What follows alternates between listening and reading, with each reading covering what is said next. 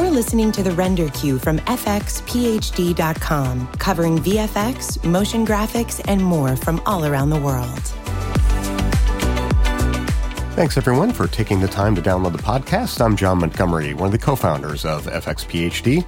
This is the second episode of the Render Queue, where we discuss what's going on at FXPHD, as well as do interviews with people associated with FXPHD and just doing interesting things all around the world. Later in the podcast, we're going to have a conversation with Warren Eagles about his recently released Resolve V15 training, and also a conversation with Kirill Pleshakov, a Russian artist who's teaching his first course at FXPHD. But first, a bit of news, a catch-up of what's going on. In last week's podcast, I mentioned that we'd have a new Houdini course coming out this week, but that's going to be delayed another week. And so in its place, we're launching a new After Effects course. And as I mentioned, we're going to be speaking with a prof in a bit.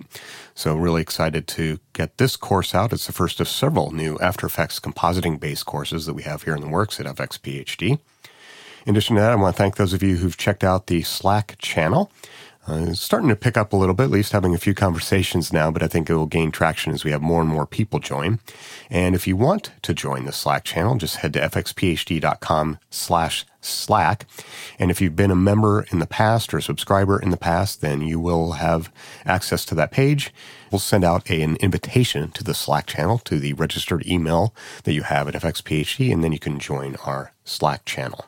Well, that's it for the news of what's happening at FXPHD this week. I know it's a bit brief, but I'm heading off to Italy for the View conference. We'll be having some interviews from there later, but that's it for the news. Render item number 1. Our first conversation today is with Kirill Pleshakov. He's a Russian-based compositor. He works in both After Effects and Nuke, as well as other applications. But for the course at FXPHD, he's going to focus on After Effects. The course is entitled City Environment Compositing in After Effects. It's a 200-level intermediate course. And he's going to work through a shot with a lot of problem-solving in it in order to make the shot work for the short film that they're working on. The short film is actually in progress right now, but he's been kind enough to share the footage with us here at FXPHD. For this one, if you want to put the shot on your reel, you'll need to get his permission, but that shouldn't be a big deal. You're actually going to learn a lot from the course.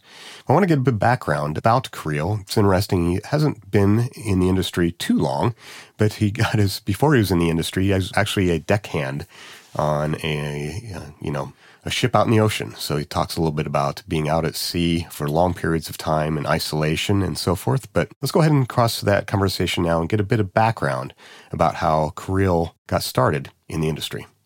I don't have a big number of years in CGI industry. I do computer graphics for about 5 years already, and only half of them are the years that I worked in CGI studios as a compositor and lead compositor. I'm one of those guys who love working 12 hours a day, every day, if the hell follows it. And I absolutely love computer graphics. And before I get to the industry, I was a seaman. The guy who travels the world and does all this hard work on the deck at sea. Right.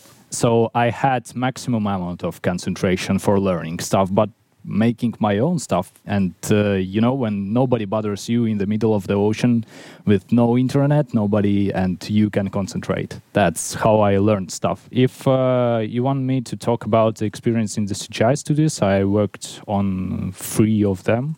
That means, in Russia, in St. Petersburg, and there are Russian studios in local studios, CGI. They are making miniatures and CG with miniatures. So they use only compositing as CG, and everything else, like effects, are done like footages, like explosions or some. We are shooting something and integrating it into the shot. So the compositing is the only computer graphics that is used in this studio. And I still work there for now. So I'm working on it already 2 years. It was divided to 2 studios. I work on both of them and do freelancing stuff. And for now, I'm developing my own army of freelancers from the people who I trust, and I do projects by giving the projects to freelancers and take % for the work, for supervising, for leading them. In general, how do you see the market there? In Russia? Yeah, in Russia. it is a baby. I mean, the market of CG, the post-production market, it is doing right now some comedies, maybe some mainstream movies, but it's just starting to make something that is realistic enough. I mean, for the sci-fi movies. And the Russian Film Fund doesn't give money for those who didn't prove themselves to be a great directors of sci-fi movies, and it is still developing. I must say. I don't think that in future 2 years or 3 years the movies from Russia will become very famous in the world. The Hollywood will always be in front of everything. Well, there's some amazing work being done in Russia, both independently and from studios. I think, the company CGF, right, is based in Russia. They do some pretty amazing work, I think, and among other places. CGF is the main beast. They do a lot of interesting stuff. They are doing a lot of research and development in the aspects of CGI where nobody in Russia has gone yet. And that's because everybody in Russia wants to work with them. But I don't want, because I haven't got a Russian passport, and I have an ability to work somewhere where I like to go. But I'm Russian speaking. I'm Russian, so that's why I'm here with my friends and doing freelance stuff and managing projects, doing some stuff by my own. I mean, and that's possible in this connected world nowadays, right? That's we have had quite a few members of FXPHD that have actually joined companies and partnerships. They kind of met in the forums and distribute the work around the world, actually.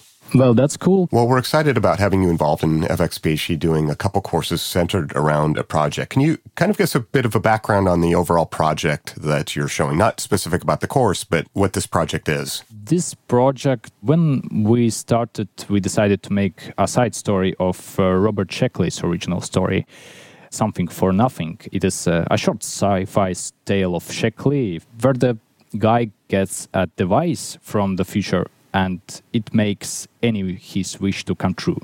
And that's why he starts to be hunted by some guardians from the future. And the rest are actually spoilers for this short tale. If somebody wants to read it, he can. It is not very long tale.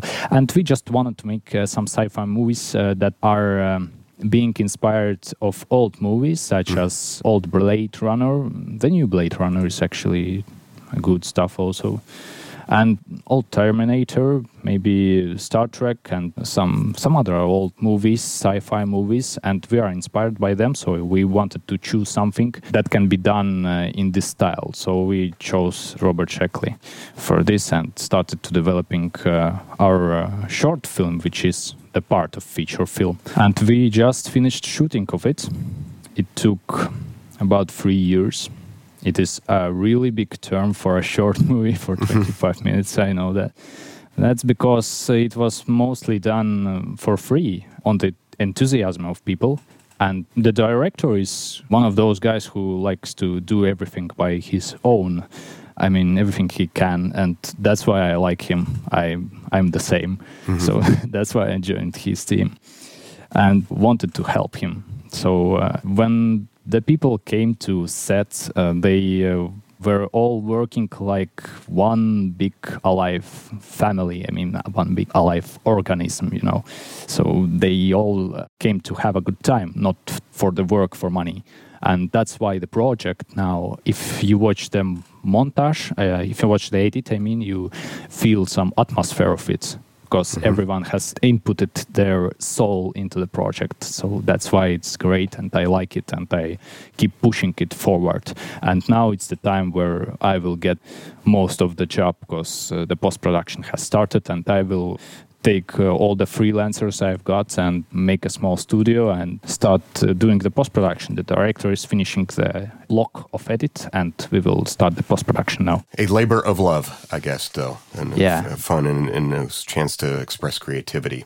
So what are you actually going to be showing in your first course? The first course, scene, actually the first scene that was shot in this sci-fi movie with city matte painting. Compositing of it, we already will have the matte painting, and the job will be to composite it with live action footage together, merge it together. I will show some workflow tips for working in After Effects to avoid the inconveniences of layer-based compositing when you can't see every pre-composition at once and you want to adjust something in different parts of your project, and you can't get inside of pre-composition, which you need 3 screens to view them all at once. So I want to avoid this problem for people who use After Effects. And I'm also covering some techniques of merging the matte painting with the footage and city matte painting animation. So at the end of the course, people will finish a complete live action shot with city matte painting integrated into it. And I also said in the end of the course that if they want to put it inside of their showreel, they can contact me. So that's why I threw some contacts into the course folder. And I'm uploading the zip file now. So what I liked about the course, and I found really interesting, is that I know a lot of the courses you see sometimes everything works perfectly. The matte painting's beautiful, the CG's perfect, the green screen's pristine. In your course, you kind of dealt with the reality of what actually happens in production a lot of times, or, where things aren't necessarily perfect. And I think there's a lot of problem solving. I think that's part of your course and is frankly part of any compositor's job, right? I mean, it's being artistic, but it's also being a problem solver. It is what artists always face on work, and it is what he needs to learn before he gets to work. I think this way. So that's why I'm showing some shots that are making the artist to solve the problems. That's how you learn, That's how you learn, solving the problems. Yeah, I find that very true, and that's when you really get to know the tools better, being pushed to do something that you haven't even done before too sometimes, It's like that. That happens, that does still even happen to me, after all these years. There's stuff like, well, I haven't run into that before. I need to find a solution. With everyone. How do you feel about compositing in After Effects? I have a really difficult time doing it. I can do it, but I'm used to, Flame, which was not a layer-based, but there's also Batch with a 3D compositing environment. How do you end up in After Effects? I have one big thought about it. I am not in After Effects. I use After Effects and Nuke combined, actually. I know them both good. And I had a shot that made me to use them together combined. Mm-hmm. For example, if you need a lot of 2D animation with morphing and compositing together, and you are a generalist who does this shot, the only one. We once shoot an actual eagle on the green screen. I mean the bird, the eagle, on the green screen to put him inside of aerial drone shot. Not into the middle ground, I mean the close-up of it. The camera flies through the eagle. It is the first shot in my showreel. And we see his eye, and it is close-up of eagle. And I used the Nuke for compositing of war camping, which is background of all of it. I mean, the war camping was done on the plate. The war camping with all the tents of soldiers and stuff. That includes all the complicated projection stuff that can be done in Nuke, and layers and channels are very helpful for that. And after that, I just outputted my final passes of it and throw it into the After Effects. And after that, I done the final comping and 2D animation and warping of that eagle, which was handheld shot. Mm-hmm. The eagle was shot on handheld by some black magic, I believe, on hand. And it was stabilized there, and after that, Kate, they're out, and then I did all inside of After Effects. So you just have to, I guess, you have to choose the tools which will help you receive your goal, achieve your goal faster. So After Effects is faster at 2D animation. You can do the 2D animation inside of Viewer faster than in Nuke. It is easier there. So that's why After Effects is better than Nuke in some cases. Better than node-based compositor, I mean. That's interesting because I I've always thought it's a tool for the job. It's funny, that reminds me back in the day when Flame ran on big Onyx 2 workstations and cost $1 million. One of my requirements from my employer was I also needed a Mac next to me with After Effects on it. So I'm like, because, there's things that in there that were better. The plugins, type animation, typography, especially in broadcast design and commercial design, I needed to have them both. And at first he had no problem spending the $1 million to buy the Flame, but would complain about the, several $100 cost of After Effects at the time. Yes. What?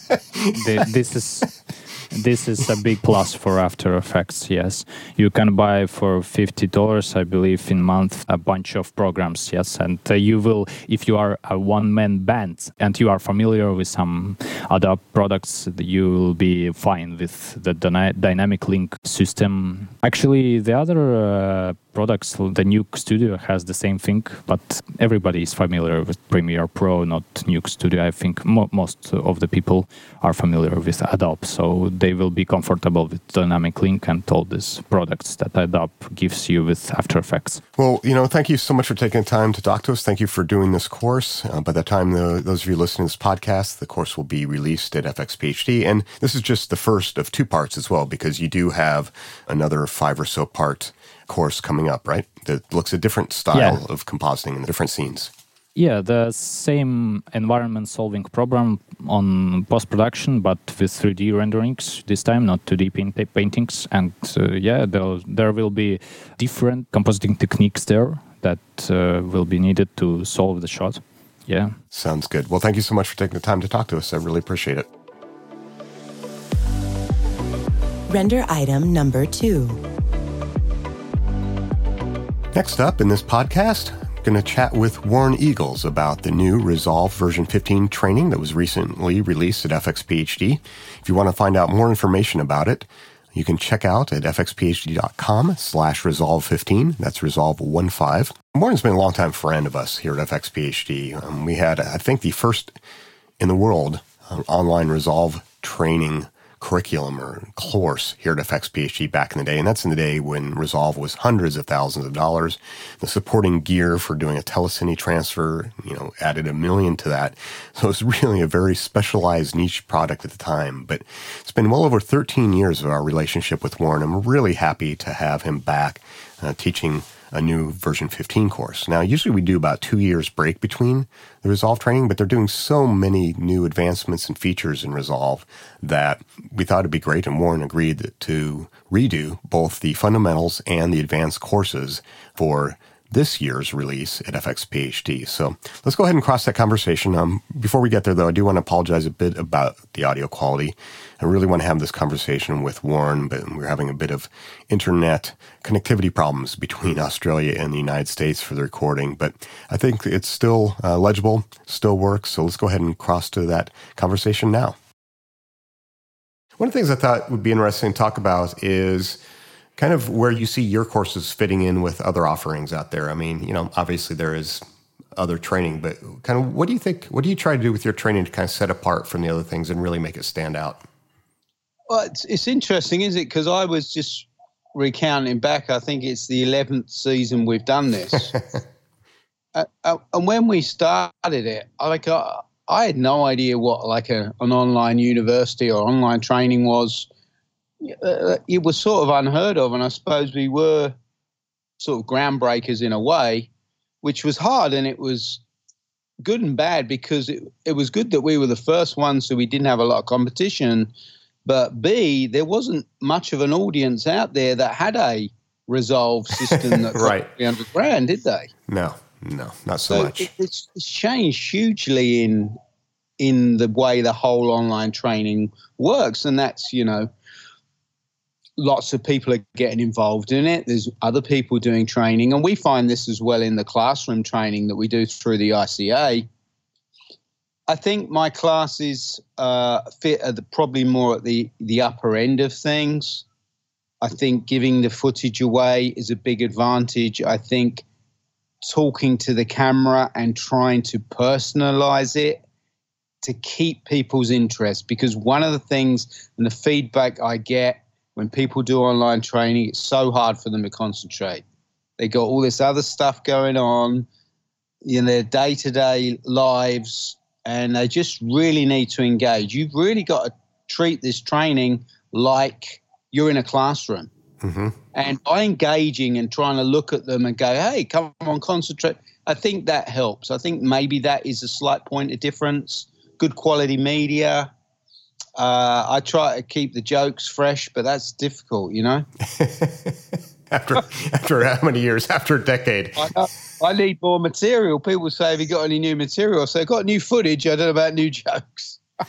Yeah, well, you know what I like about this, from my standpoint about what you do, is it's always, you know, it seems centered around the craft. I mean, obviously you're teaching Resolve, but for me, what I like about it is around the craft of color grading.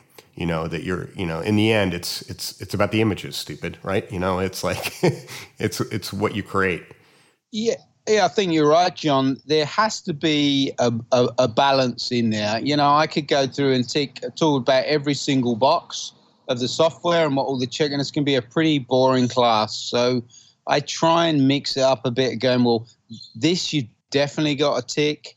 This you can dig in later, and once you've got some experience, you might want to change. But this is what your clients are going to want to expect to see. So clients are going to be looking at those things, and that's good because that's what people need. They need to know what is their expectations from clients. So that's one of the things I try and put in there. Hopefully that works. Yeah, I think it really does. And I think one of the other things that's good about it too, that you're, of course, I think you're upfront about what things work and what don't, you know, or not necessarily what don't, but like the right way of doing things, you know, stuff that you've kind of gathered over the years from doing actual real work, not just being someone who's, you know, solely teaches Resolve, but someone actually in the trenches and dealing with customers. I mean, I find that in like something manufacturer training when we first started doing it, like, I'm like, okay, that's great, but you know what? That actually doesn't work that way in the real world, honestly. And I think, like doing my flame classes, one of the important things is actually say, okay, this is great, but this is really what you need to do to get the job done in a real way and on the job. Yeah, and you only really get that through a mixture of working on things. And one of the good things I find here in Australia, especially where I am, it's not the busiest place here in Australia for work. So really I have to color everything. So that could be your lower end, just for online only, corporate or YouTube clip, right up to your feature film, which is not big budget, but it's medium budget, it's indie budget, and everything in between. That's your commercials and all your different formats and a lot of your consumer things. You know, one of the classes I liked and one of the classes I really really enjoyed doing this year was in the advanced Warren's top 10 problems you get asked. Things that I come across a lot of the time. And I enjoyed that. That's the sort of class I like because we're solving problems. A, we're trying to create cool images for our clients, but B, a lot of the time we're just fixing stuff, aren't we?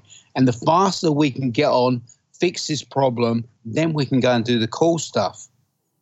Yeah, exactly. The reality is you do spend a lot of time fixing stuff and dealing with technical flaws or flaws in the image. You know, something happened on the shoot. You're not always getting that beautiful, pristine footage with all the dynamic range that you would ever want, right? You're having to it's a natural thing. You know, some clients want their footage to look like that blockbuster film, but frankly, sometimes they don't shoot it in a way that makes it easy to happen.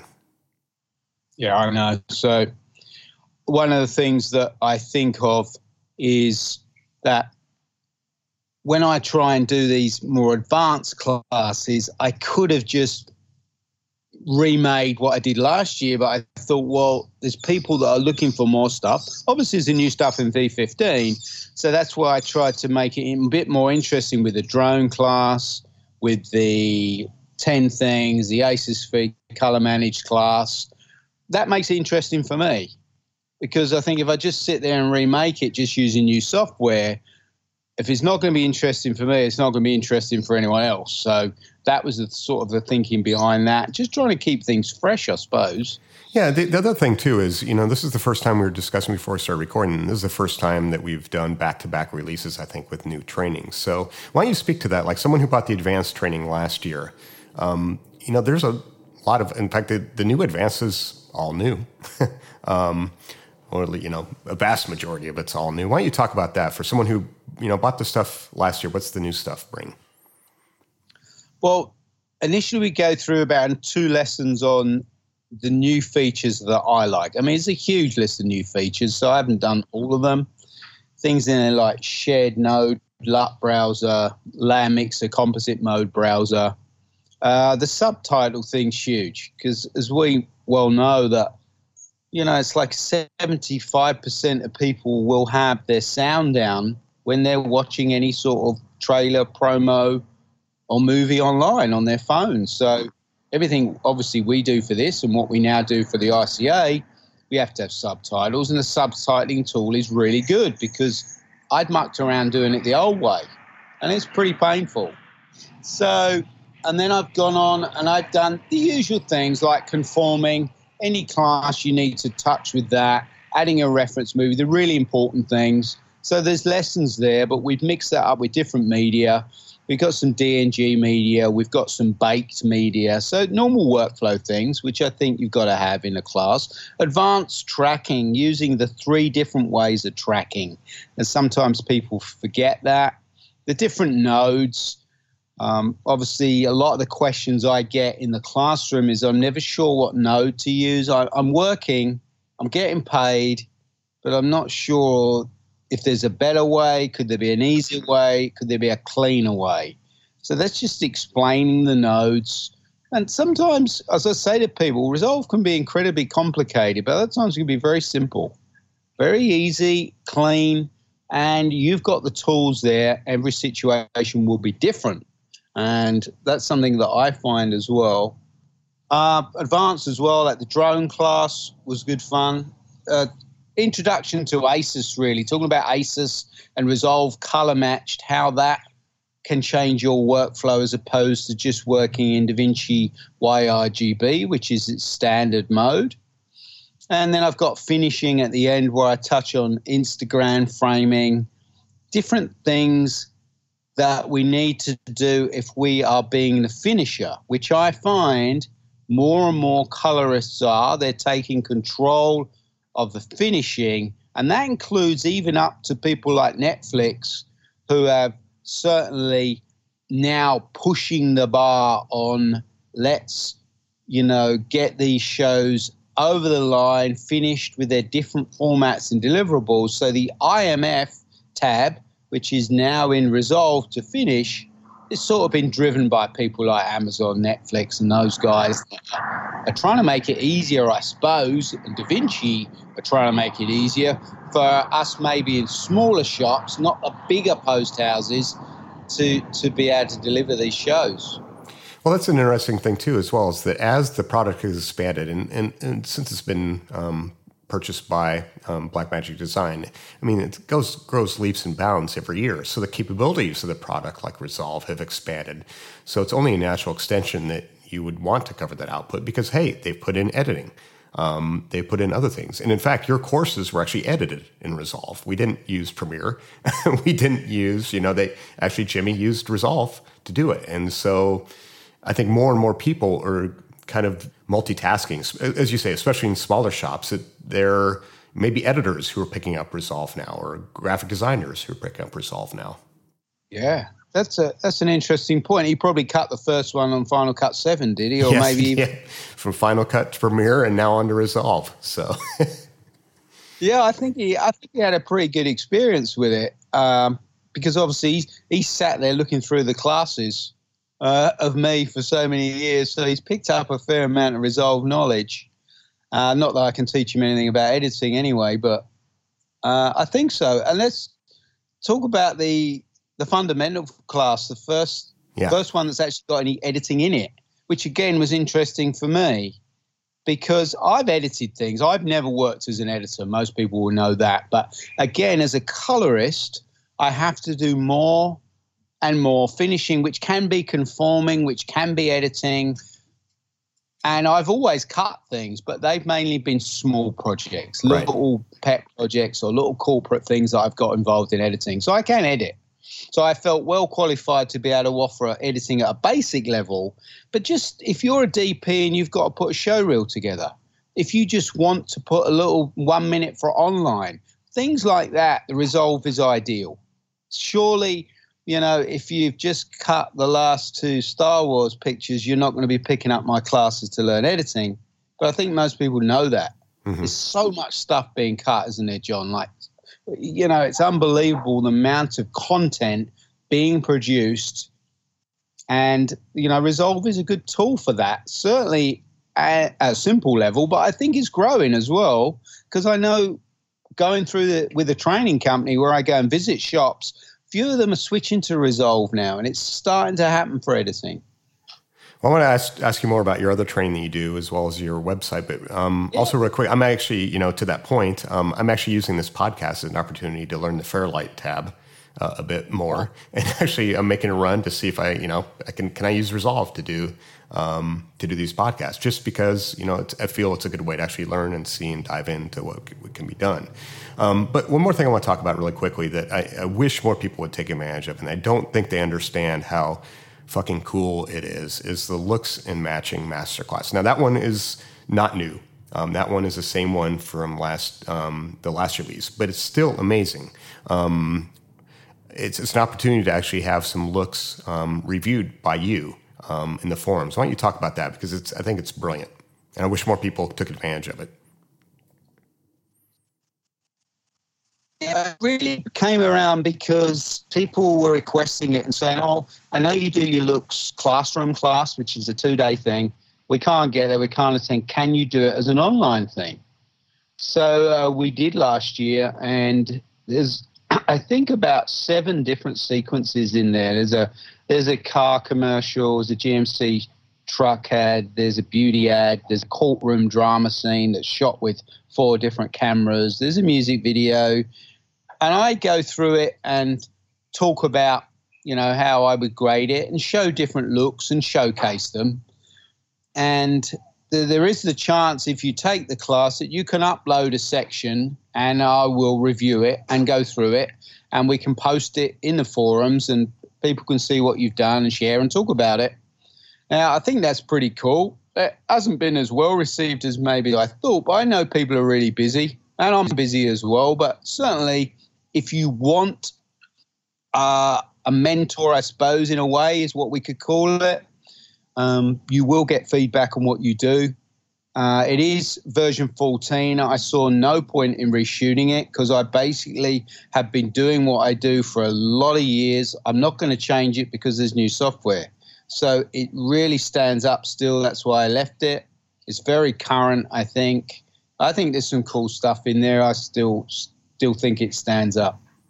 Yeah, and again, it kind of brings that thing into trying to bring a little bit, and we can't do it obviously in an online format, is to bring a little of that in-person training too, which I think is great. And one final thing before we talk about stuff that you do in addition to FX PhD, I just want to mention that we did send out a survey to everyone who had purchased, well, I think all the Resolve training that we did, fast forward training that we did over the years, asking for feedback. And something people brought up was we want more footage. So we made a real effort to do that with the advanced course. I think there's like 20 to 30 gigs of footage of all variety, from red to drone footage to everything else, that people can actually use to learn as well as put on their reel.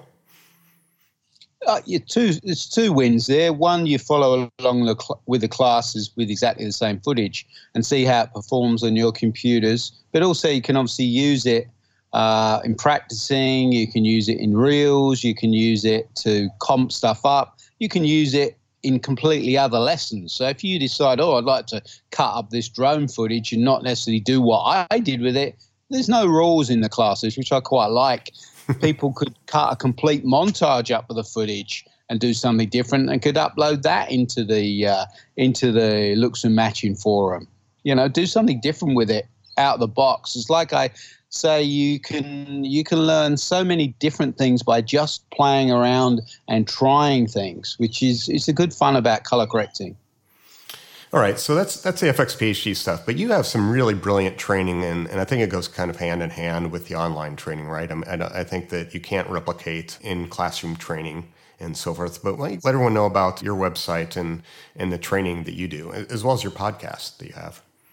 Yeah, the International Colorist Academy is formed in 2009 with Kevin Shaw and myself. He's based in the UK. I'm here in Australia.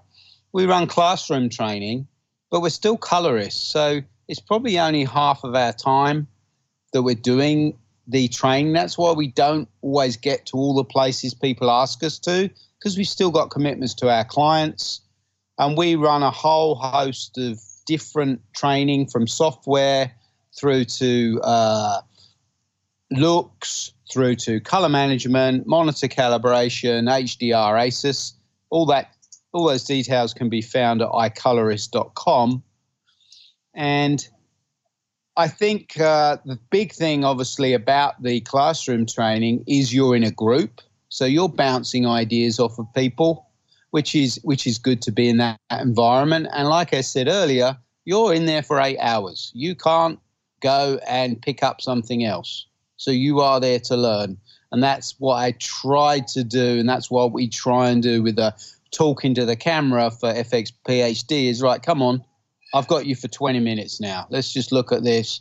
Look at it through once, then maybe look at it slowly, get the footage and practice. So they're very similar. And I often get people who come to the online classes, come to the classroom and say, I've taken FX PhD and I like that, so I've come to a class. So I think it's just an extension of that, which is a good fit. It helps to feed. And people come to the classroom and then go, oh, I missed a few things. Maybe I'll buy the online, the FX PhD, and follow up. So it's a win-win, I think. Yeah, it is. And also your podcast. You've done kind of a series of podcasts when you're doing traveling around the world or so forth. Why don't you talk about those a bit, because they're kind of cool. They are kind of cool. I sort of talk about a lot of things and they take a few years to happen. But one of my ideas was, instead of, like, I'd love to have flown and had a chat with you to do this, but it's not always possible. But because I'm traveling around, I do have the chance to go in physically into the facility. So not Skype like this. We go in and we talk to the colorist in their grading room about how they got there. And funny enough, a lot of the people I've talked to so far are not born in the country where they're now working, so they've moved. And we talk about software they're using, what inspires them, how do they keep at the top of their game every day, what do they think about emerging new camera formats, digital versus film. We look at maybe a show they've just worked on, and then after that we go out to a bar or a restaurant in their local area where they go, observe the people, look at the things they look at, and talk about what inspires them. It's not incredibly geeky or tech. It's quite relaxed. If someone comes to talk to us in the street, they do. Bar people keep coming up giving us drinks. You know. I find it absolutely shocking that you'd end up in a pub talking to someone. It's outrageous, isn't it? I know some people won't listen because of that. They think it's totally unprofessional. But, you know, hey. It's got some personality and it's a good vibe. I enjoy it. Hopefully. So that is the Color Tour podcast. So if you just search for Warren Eagles Color Tour, you'll find it on iTunes. And it's also on the icolorist.com website as well. Yeah, so you've got all that stuff there. Visit icolorist.com to get more information about his in-person classes, the podcasts, and more. It's good information. And hopefully those of you who've purchased some of the FX PhD training can actually get to one of the in-person training events where you'll great. just get... It'd be great to see people. I get a lot of people coming up to me at trade shows, if I'm at IBC or NAB, thanking me for introducing them to color and getting them started through FX PhD, which is good. It's always good to chat to those guys and, you know, good to hear about what they're doing and what they're working on. So I always welcome feedback from students who have taken the lessons. Well, Warren, I really appreciate you taking the time to chat with us and get us up to date. I mean, I really appreciate and respected our partnership that we've had over the years. Again, you mentioned how long ago it was. I still can't believe it, but it's it's really a great thing, and I really love the training you do. It's really top notch. So thanks so much for that. No, it's cool. I remember having a meeting with you and Mike back there in Sydney and whenever it was, and Mike said, we're going to be doing a podcast. I said, what's a podcast? He had to explain that before he explained what an online university was. Oh, mate, still fun. We're still laughing, so that's good. It is. Well, hopefully we can. I know Warren actually came through Chicago a while back, but I was actually out of town traveling. So hopefully sometime, Warren, our paths will cross once again. We'll be in the same city. Definitely. So. Great chatting, John. All right. Thanks. Take care. See you, buddy. Boy. Well, that wraps things up for this episode of The Render Queue. Thanks so much for taking the time to listen all the way to the end. I do want to point out that I'm going to be heading off to the View Conference in Italy, and I'm going to be recording a bunch of interviews that will be rolling out over the coming months here as part of the Render Queue podcast. Really excited about that. Our podcast was also approved by the iTunes Store, so if you want to subscribe in iTunes, you can do that now. There should be a link right below the player on the page from which you can download this and listen to this. So once you get that entered in your phone or whatever, then you don't need to visit the site, of course, and the podcast episodes will download automatically for you. Well, until next time, thank you so much for taking the time to listen, and have a great week. Bye.